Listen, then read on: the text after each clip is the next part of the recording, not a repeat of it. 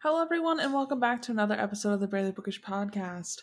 Today, we are finishing up our reading of Salem's Lot, and I'm joined by Nova and James. Hello. Hello. I cannot wait to get into this. It was very good. Yeah. I love vampire books so much.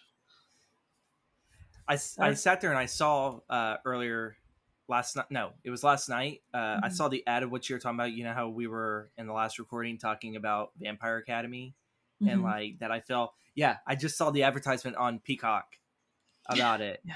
And Nice. I'm like looking at this as like, oh God, this actually looks pretty good. And then I said to myself, oh my God, I need to commence an exorcism. I just said something like Vampire Academy looks so good. It just It had looks shower. really good, though.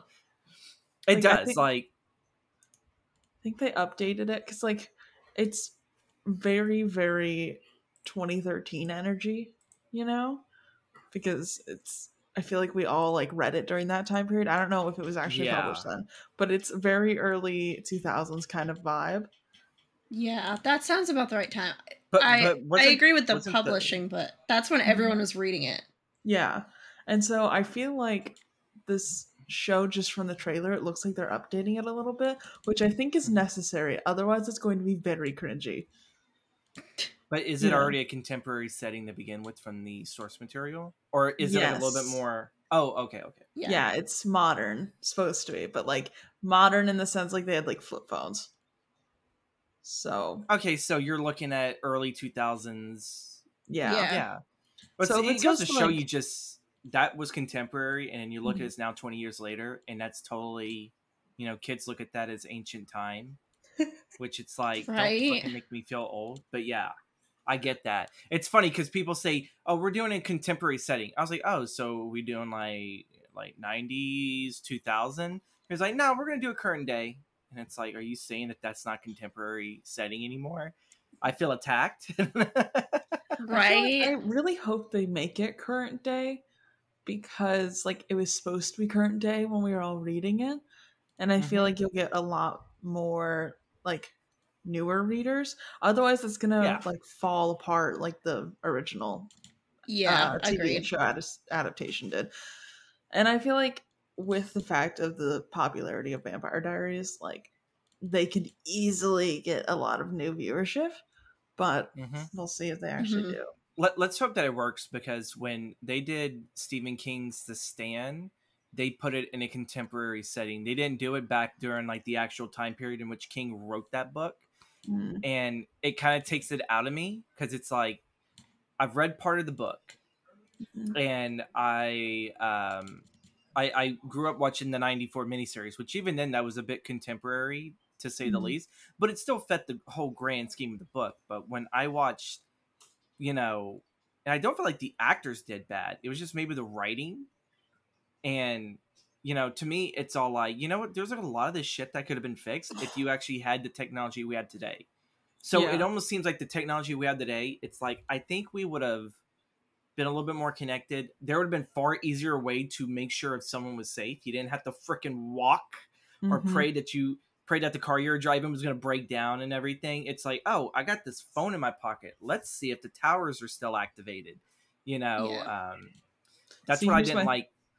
Yeah. My thing is, if it's in the 90s, keep it in the 90s. But if it's 2000 and later, just age it up. It's fine. Yeah. You know what I mean? Yeah. There's so much of a big gap. If it's close enough to now, just make it now. Yeah. But if it's 90s, keep it 90s. Because there's a 90s revival anyways. People like it if it's set in the 90s. If it's set in the 80s, cool.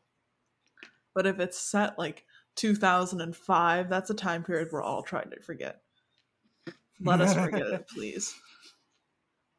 The 90s are the new 80s, as as a recent, if the what was that Netflix R.L. Stine series that they did? I can't remember it, but that was all 90s.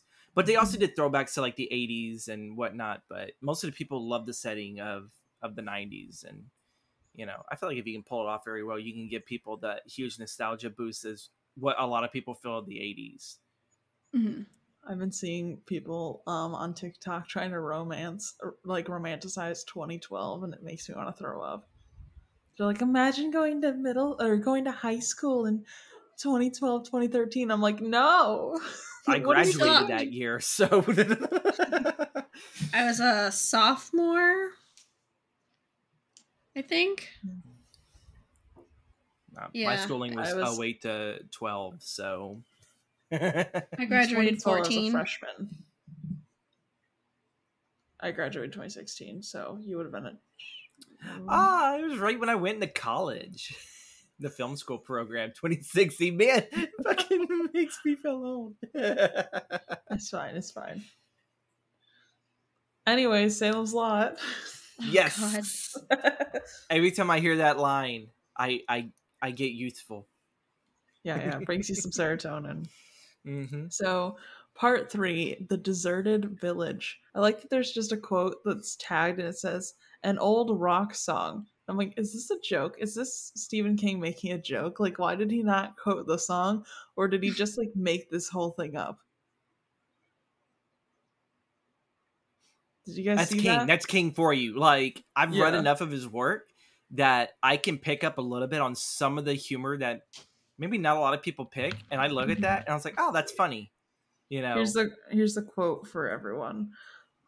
I heard a voice crying from the deep. Come join me, baby, in my endless sleep. Quote, old rock and roll song. That actually could probably be like maybe the early, I don't know the song exactly, but judging just by the lyrics, it sounds like kind of like the early days of rock and roll whenever it was still coming out of the blues movement. Or something like that. Because that sounds like something blues or jazz wise. I just don't know why he wouldn't quote the song, you know what I mean? Like, but the actual song? It's that, or maybe just in that universe, that's just a made up song. Because in The Stand, he did, Can I Be Your Man? And that became so popular. So chances are it could be just that. It could just be some old song and everything. I've never heard of those lyrics. Those don't click to me at the moment. But if it's a real song, then, we got to have the viewers listen to it. Not on the podcast, but like on, their own personal time. I'm honestly Googling it and finding nothing. So chances are it was like, Baby, Can I Be Your Man from, I forgot what's the name of the character in The Stand. But King kind of wrote a song about that. And also, too, King is in a band. He did have like a band growing up that, you didn't know about this? No. Yeah, okay, so Stephen King knows a few chords. He says in interviews he knows a few chords on the guitar. Mm-hmm. And there is this band, I think he's done it with I think it's a couple authors that's with them. Hold on real quick. I feel like I saw this on Instagram or something. Music. Yeah, because he has his own band. Oh my God. Where is it? But like they mostly do like covers and they more or less just jam. Love that. I'm trying to find it. I'm still trying to see if I can figure out the Rock Bottom Remainders. That's what it is.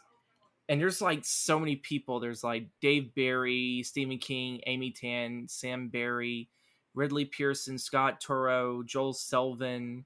There's so many people, and I'm sorry because there's just a huge lineup. I'm guessing it's like all changed, but they're professional musicians. Some of them are authors, and they work in other forms. But I don't know if they've actually released.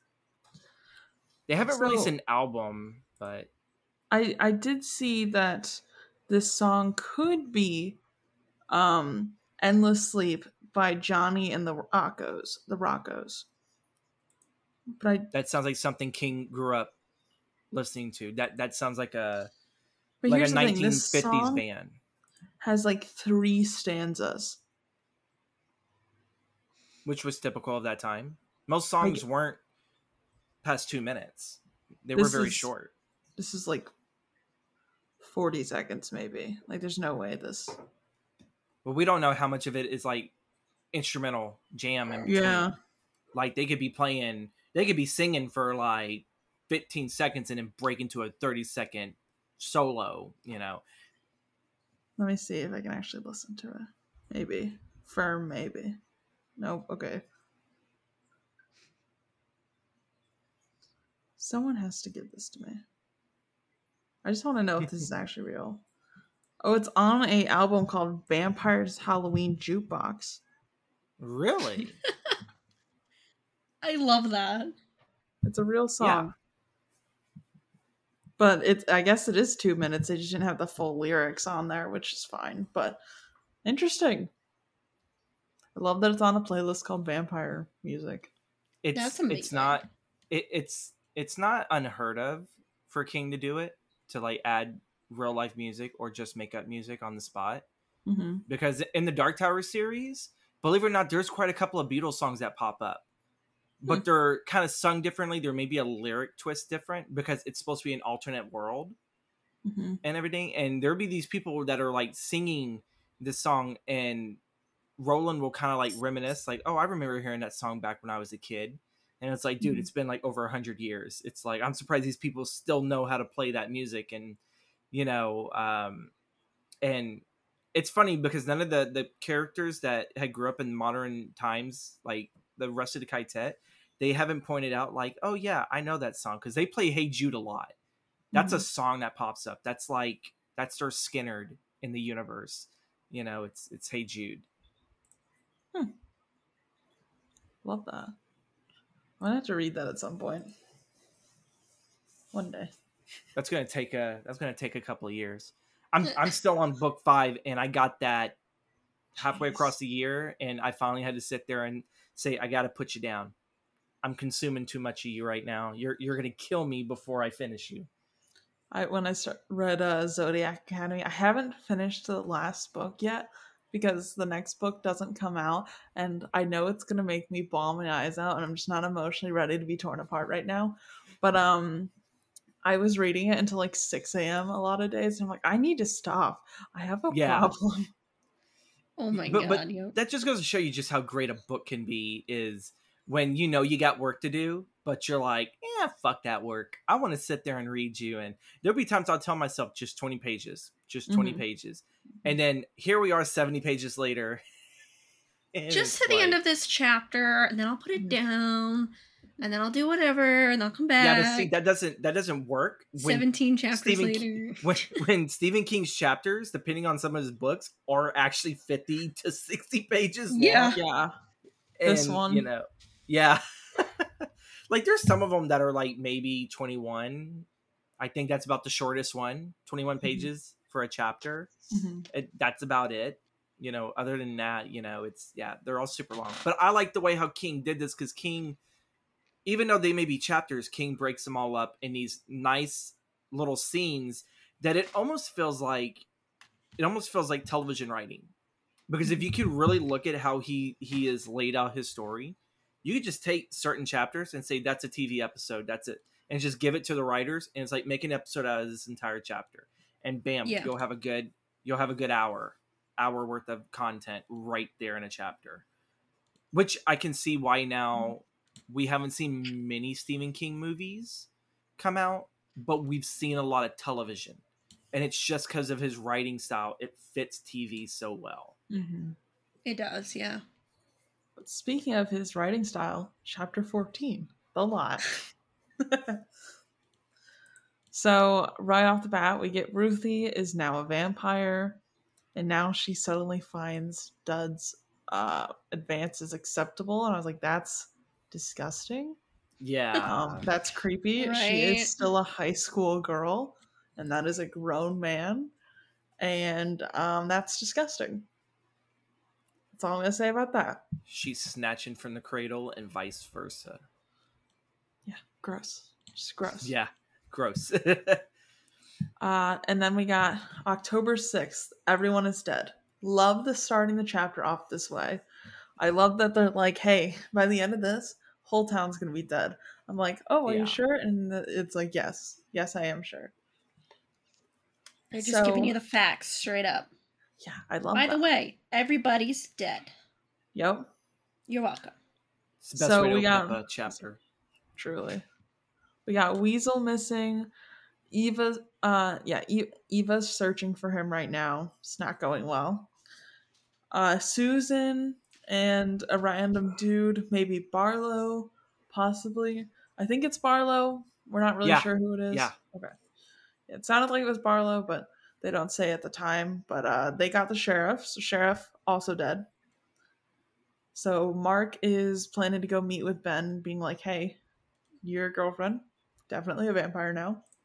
Just so you know." Mm-hmm. It's such a homegrown scene too. Huh? It's such a like a Hallmark scene. I think that's a better way to describe it, because the way how the scene's so laid out, that they're out there looking at the sun in the early morning as it rises, and it's like, Susan's a vampire. He's like, "You sure about that?" And it's like, "Yeah." And it's like, that's kind of like it, you know. And it's like, oh, like, you feel bad because you know it's happening, but at the same time, it's all like, why does this feel like I'm getting a really good postcard vibe from this? It's very odd, but yeah. It is what it is. That's pretty much just what the scene is, and that's Mhm. just what Mark and Ben are trying to, I guess, communicate to themselves. It is what it is. So while, Mark is telling Ben that Susan is now a vampire, he's getting these flashbacks to his first wife, so we finally get to learn more about that. It turns out, I thought we always just got like motorcycle accident. No, like he fully saw his first wife under the tires of a van. I'm like, how did they, one, stop on top of her and not move? Like, you had to either stop really, really fast, or why did they stay on top of her? Like, I don't understand. It's just probably a case of situation. That is a really, really good question. But also, too, as fast as he was probably going on a motorcycle, her getting slung, that's probably how she got under. Yeah. And yeah, it's just trying to figure out how you stop on top of a person and don't, like, move off. You know? It happens. You know? I know nowadays, like, when you get in an accident, unless it's like with something like that, they would be like, don't move it. Do not move. Because you can actually cause more damage to a person if you end up moving it than letting, like, someone like the fire department who's obviously trained to do it. My dad actually was the fire department where he was at college. Mm-hmm. There was a car accident and the woman was under the car, and a bunch of people came, lifted the car off of her to get her out, and she passed away. And they were like, oh, we couldn't get her in time and whatnot. And one of them asked one of the firefighters, they were like, did we have anything to do with that? And they said no, but in reality, because they moved the car off of her, they ended up crushing her more. Yeah. So if they had waited for the fire department, they have things to help lift, ease. So yeah, that's what they say is, like, if you can, just leave them there and let the professionals. But yeah, things like that happens all the time. It's just the way, it seems weird, but it's very plausible. Yeah. And, you don't know how they swerved, whatever. Yeah. And just.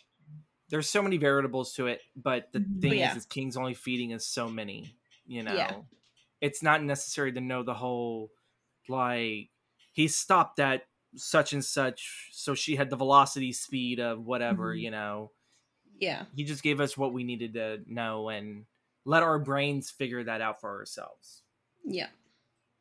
Fair. And accidents are crazy.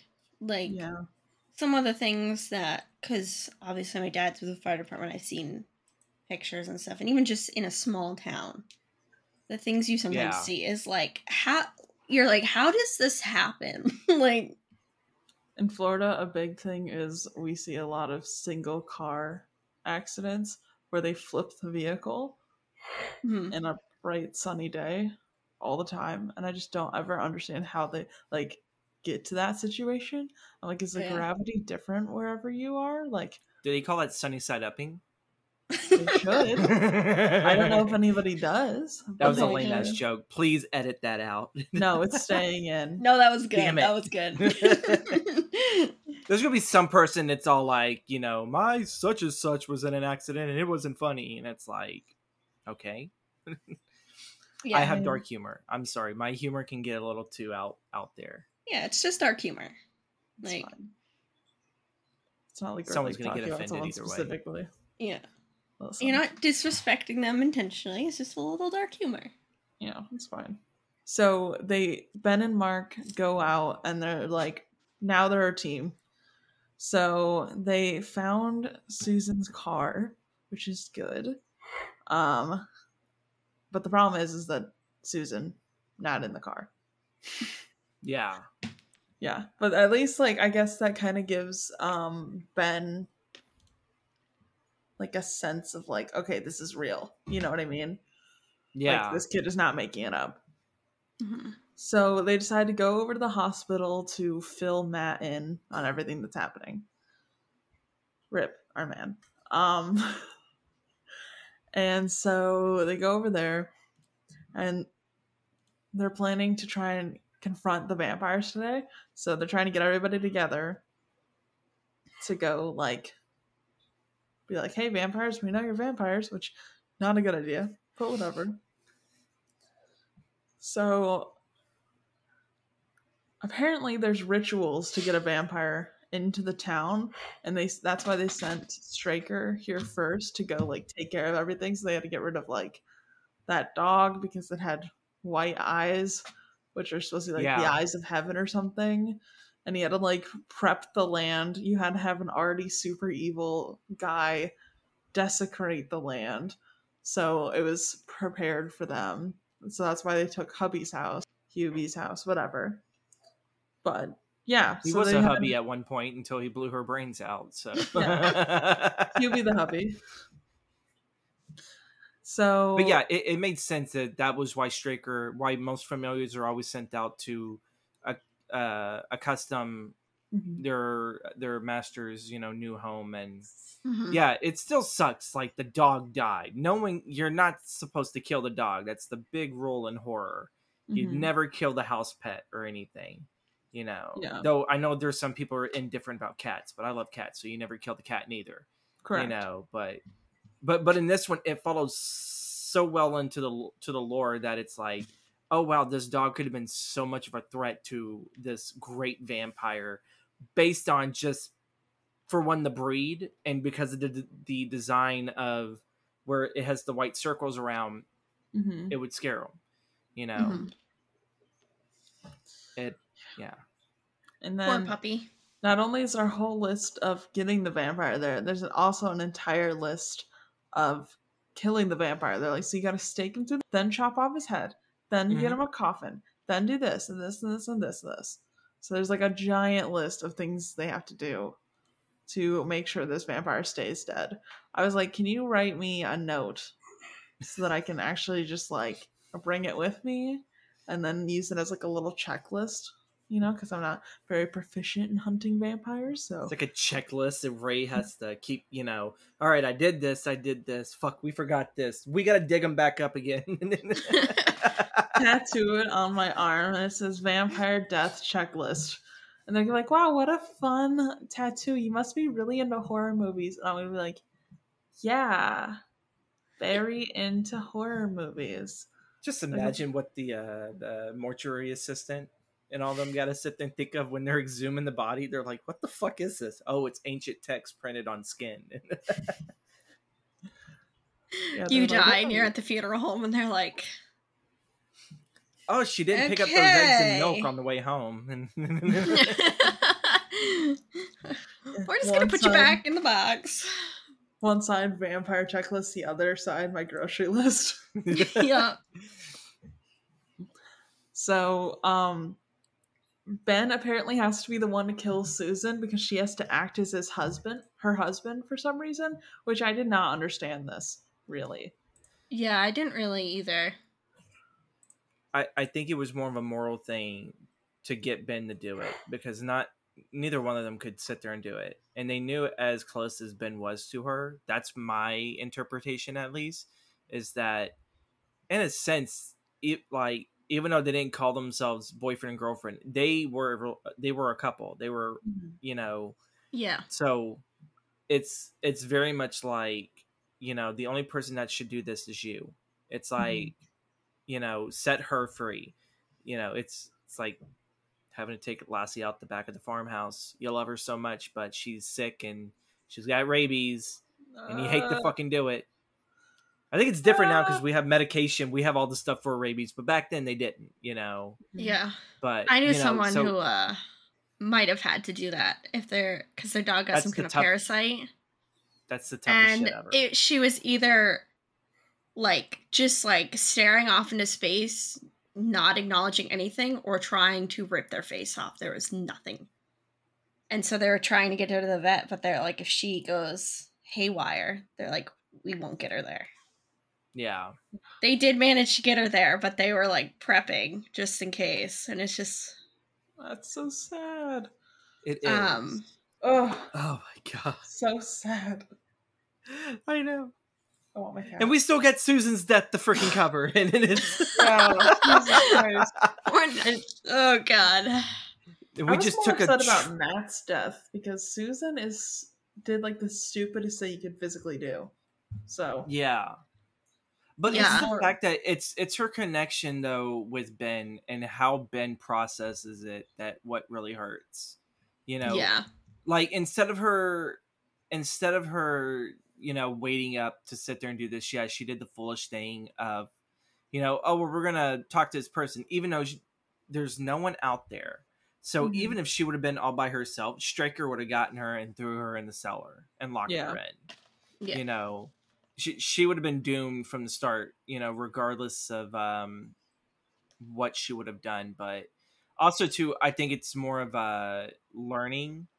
It's more of a learning for Ben that you can't take these guys lightly, because even for a child to be with a woman, what they did to Matt, what Stryker did to him, and then, what Barlow did to her, that just kind of cements more the seriousness of the scenario of these guys are not fucking around and we need to get our shit together. And this was the moment right here where, it's they're not playing with kid gloves anymore. The majority of the town's been converted or is in the process of being converted. It's like we fucked around and found out way too soon. Yeah. So we flash over and we see Eva going down into her cellar, and the fact that it smells like death. She knows something's going on subconsciously, but she doesn't really know what's happening. So, then we flash back to our group. Father Callahan is listening to everyone's confessions so that they have a complete... I'm just stuttering through that entire sentence and couldn't stop. Father Callahan has to hear all of their confessions so that they have a clean soul so that they can do, vampire killing. Not sure why you need a clean soul for that. Seems like it would be immediately muddied. Don't get it, but whatever. It's fine. So... kind of upset that we didn't get to hear all the confessions. I would have liked the juicy goss, but it's fine. We don't get it. They then go to the store and buy all of the garlic available in the town. The cashier was like, I would not want to be in a car ride with you guys on the way home. Have fun with that. Not sure what you're making, but okay. Which I liked this little slice of humor. But it's funny to me that they don't even use it. They bought all this garlic and they're like, okay, oh well, forget about that. I don't know why they bought it all. They could just be doing a spaghetti cook-off and that could have covered for... It's about to get saucy here in a bit, so... I would have been like, I'm pouring this all over me. Yeah. Here, let's just take a shower in garlic. My nose will hate me forever, but meh. Well, I think maybe it's better than the alternative. Facts. I think maybe when they went to the rose shop and the roses were all sold out, then they're like, oh, this is what happens if Straker actually cares. So obviously the garlic doesn't really matter, is my guess. Maybe. I think it was probably easier to get rid of roses a lot quicker than the shortage of onions. You know, I think an onion shortage would have frightened more people out than a rose. Like what was it? It had to have been a red or a black or something like that. White. Yeah. White rose. There you go. Yeah. So that's easy enough of like you're putting it on someone's grave or something. Yeah, that's easier to sweep underneath the rug compared to there's all this garlic shortage. I think I said onion at first, but garlic shortage, you know, it's like, there's a big shortage of that. It's like we had to drive an hour to get garlic. Yeah, you know, I think a lot of people would have been very much like, you know, Straker had to pick and choose. Yeah, if Straker is going to town and buying all the roses, they're like, okay, you know, maybe like his partner or whatever really likes roses, something like that. But if he bought 18 tons of garlic, including fresh garlic, garlic cloves, and minced garlic, he would probably be like, okay, you guys are a little weird. There's something weird going on here. Yeah. Would garlic powder though work though? Because it's mixed in with a bunch of things. I can't imagine someone who's like, "Where's all the minced garlic? Oh, we used it all in the cooking last night. Do we have any powder? Yeah." And then like they're just as someone who's already allergic to garlic. Yeah. The garlic powder is drastically worse for me than just like normal garlic. So, yeah. Like normal garlic hurts. Garlic powder though really hurts. Huh. I don't know why. I don't know if there's just more of it in like a small. Could be whatever you're like allergic to is what's in the powder versus. Yeah. So it's more concentrated.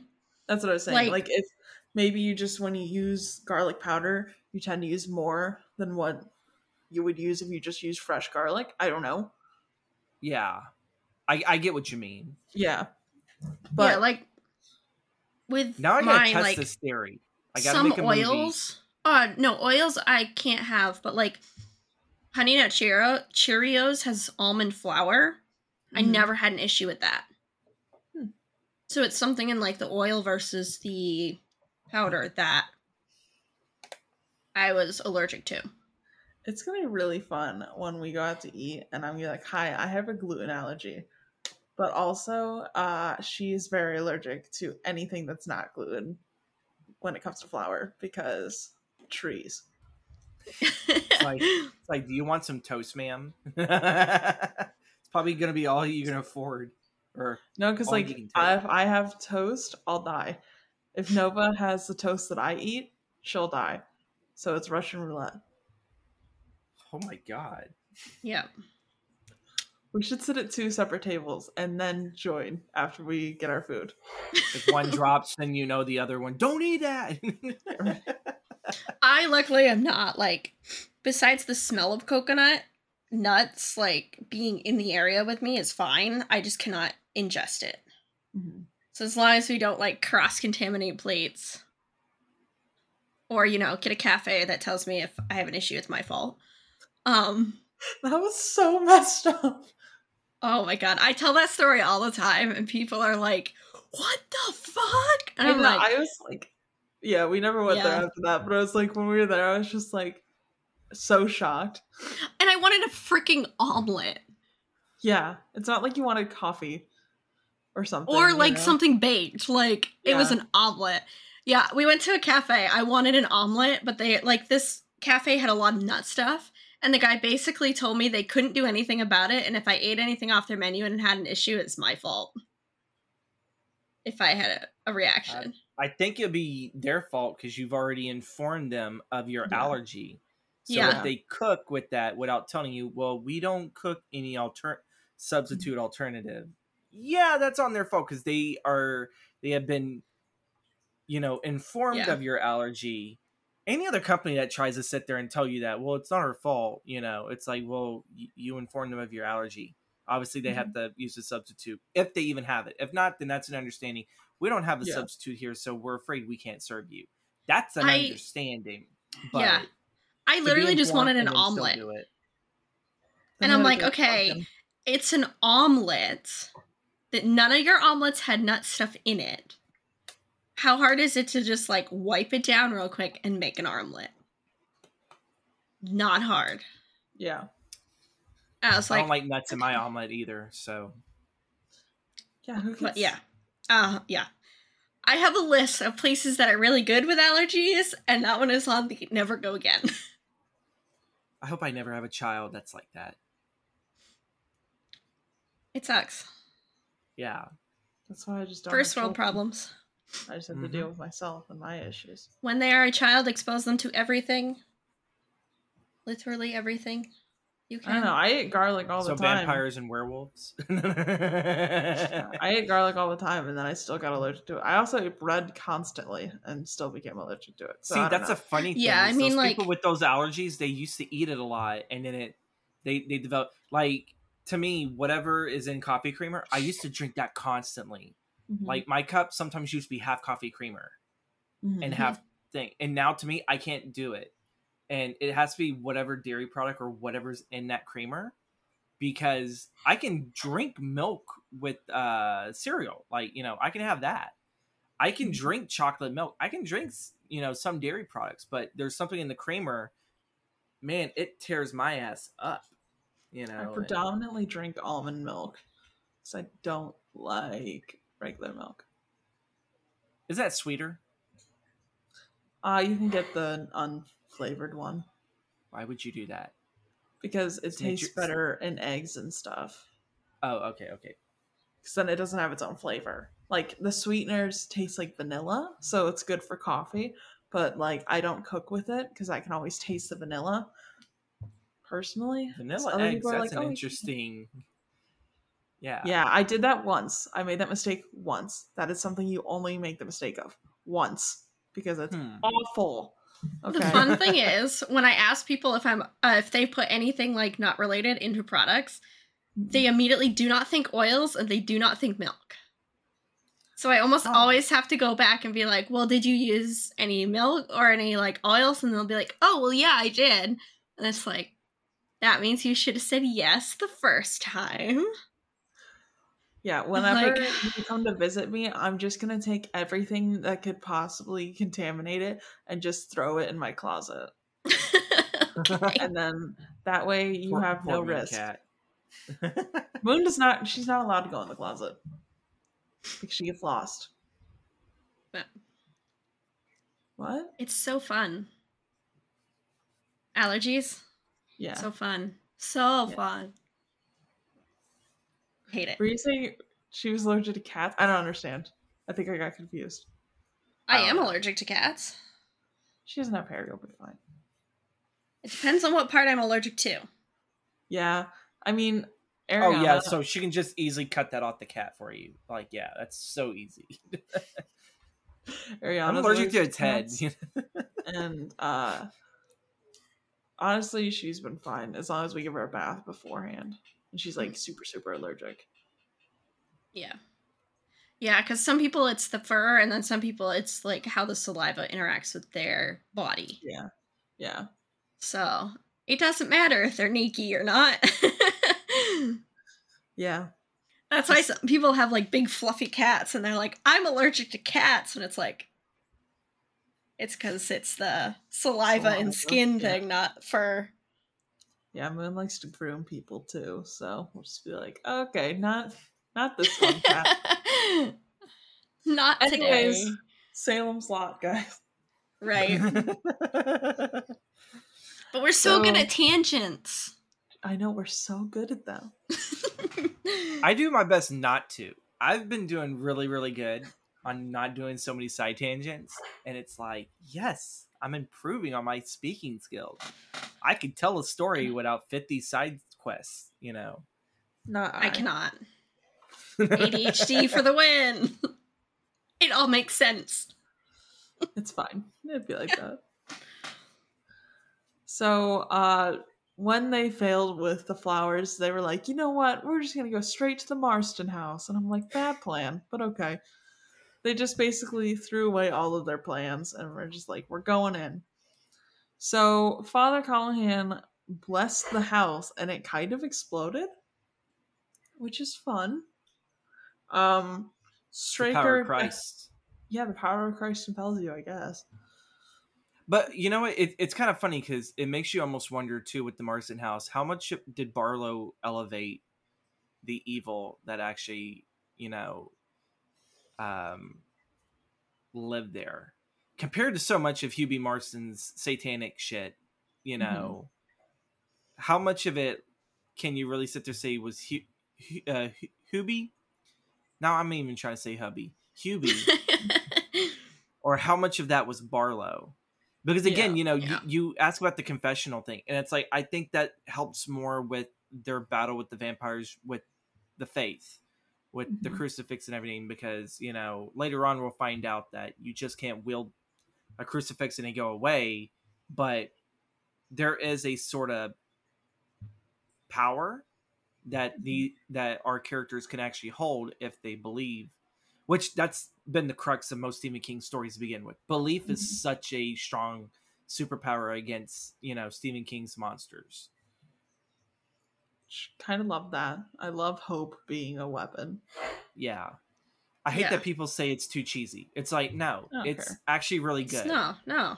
Quit trying to fucking shit on hope. It's like... Yeah. I mean, people will do a lot of stuff if they have the hope that things will be okay. Exactly. Yeah. I mean, I'm here. You see people who believe things like wholeheartedly and like they like full on like move mountains because they're just like, well, I can do it, so I'm gonna do it. Yeah. Yeah. We label those people haters that always shit on the people that believe in themselves. And to me, that's how I always look at it. It's just the belief in yourself and you can do anything. And yeah, it may come off as, oh, really? Is that how you beat them? And I was like, well, yeah, obviously you need this and this and this. But in order to work with that, you have to, for one, have some sort of belief in yourself that you can do it. Yeah. And it gets shit on. I know like a lot of people sit there and call it like a bad trope. It's like, no, it's really, really good. It's like it should never, it should never be brought down. Yeah, I love it. Fuck for the one. haters. Right. And then so they go into the Marston house, and Straker has been hung up upside down. Barlow left them a note, which basically was like, haha, knew you guys would come, lol, get wrecked. I'm totally gonna go kill that kid's parents. And that's basically all it said. And he also left Susan in the cellar for them. Yeah. Just like, so there's like two ways of thought. Is they think it's either as a like, this, if you're really going to go through it, this is the kind of thing you're going to have to do, is like basically sorry for giving you the yawn. No. Basically teasing teasing Ben and being like, hey, okay, you want to go kill someone, you can kill your girlfriend. Or that they couldn't get her out in time. And I don't know, I feel like he probably couldn't get Susan out in time. That's why he like pretended like, oh yeah, totally just left her there willing for you. Yeah. He did it to break down Ben even more, because Ben, out of all of them, seems to be the most unstoppable one. And with that, it's mostly because of Matt. Matt's been the one to really push him on his crusade. And this was Barlow testing, well, let's just sit there, see how strong you are, author boy. And, yeah, you're going to have to kill her. It's like, and I think he kind of knows that even Callahan and all the others, they know that they can't lift a hammer to her, that only Ben can do it. Yeah. It's a shitty God-given right, you know, like you have to do this, you have to do this for her, but it's the shittiest thing to put on a person. Yeah. But again, Barlow, the master of mind games, you know. Mm-hmm. Speaking of Barlow, we do find out that he is super old, like older than the foundation of the Catholic Church. Old. Yeah.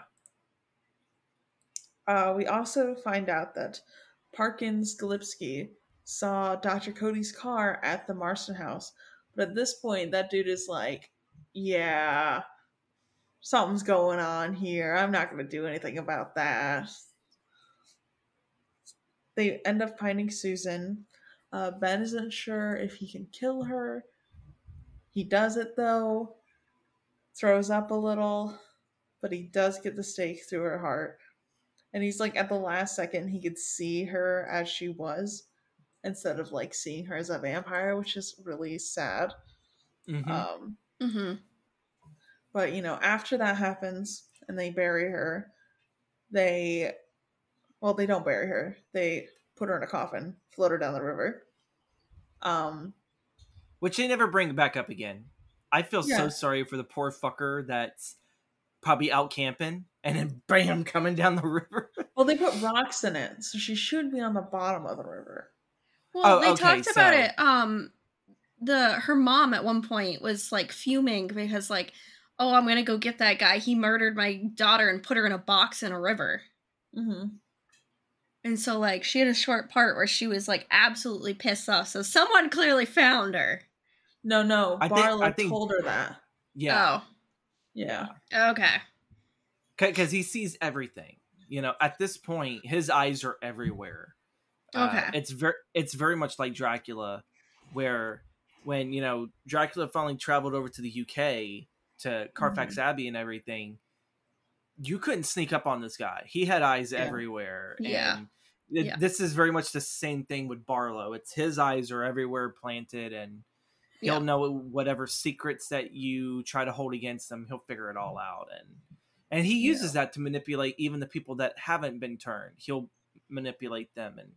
And for the longest time, I thought Floyd Tibbets was the same way. And it's like, well, no, there's no way in hell. Like, Floyd had to been bit. You know? Mm-hmm. Yeah. That makes sense. Then the group separates. Father Callahan's going with Mark over to his parents' house to try and convince them, which I just thought, terrible plan. It's not going to work. Yeah. Don't know why you guys are separating, but okay. Yep.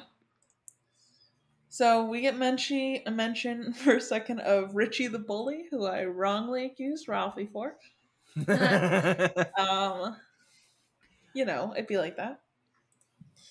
So, you know, then we're basically getting flashed through the entire town. We get to see Reggie, who has, like, honestly, trigger warnings real quick, but yeah, so Reggie beat up Bonnie, and then he also is raping her every single night. And I'm like, this is so, like, messed up. Yeah. It's just awful. Yeah. It's like, it's one thing that you caught her cheating, but this right here, for one, you could already tell that Reg had some type of abuse, you know. He definitely looked like he could be an abuser. And for this, he kind of feels like, well, I'm justified in my abuse. And it's nasty no matter which way you look at it. It's nasty as ever. And it goes back to the mom that abused her baby, you know, in here. It's, you know, I think like for anyone reading this book, those are really your two huge trigger warnings, you know, in this whole book. And, you know, even whenever I read them still, it's very discomforting. And, you know, obviously that was meant for us to feel. It's this whole town is just fallen in shambles and, you know. Yeah.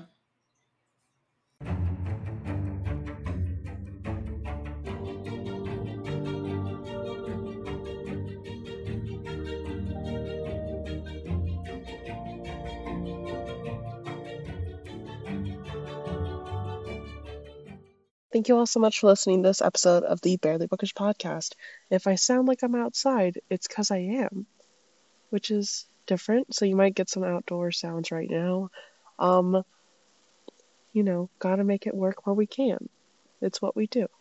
If you want to find more exclusive content, you can find me over on Patreon. You can subscribe as low as $1 a month, and you get access to a bunch of great exclusive bonus content.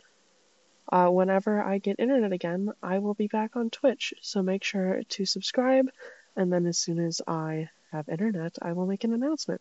And then you can find me wherever you find me, on all the socials. I'll be everywhere, because I will be enjoying it and loving it, and embracing the fact that I have internet in my home again. Hopefully soon. I don't know.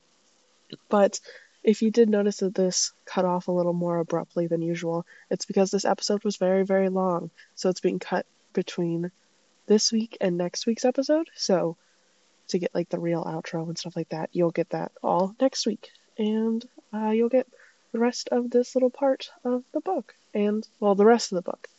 But thank you all so much for listening. Our logo is designed by my little sibling Sarah. Our theme song was by Raphael Crux. And I'll catch you all in the next chapter. Bye!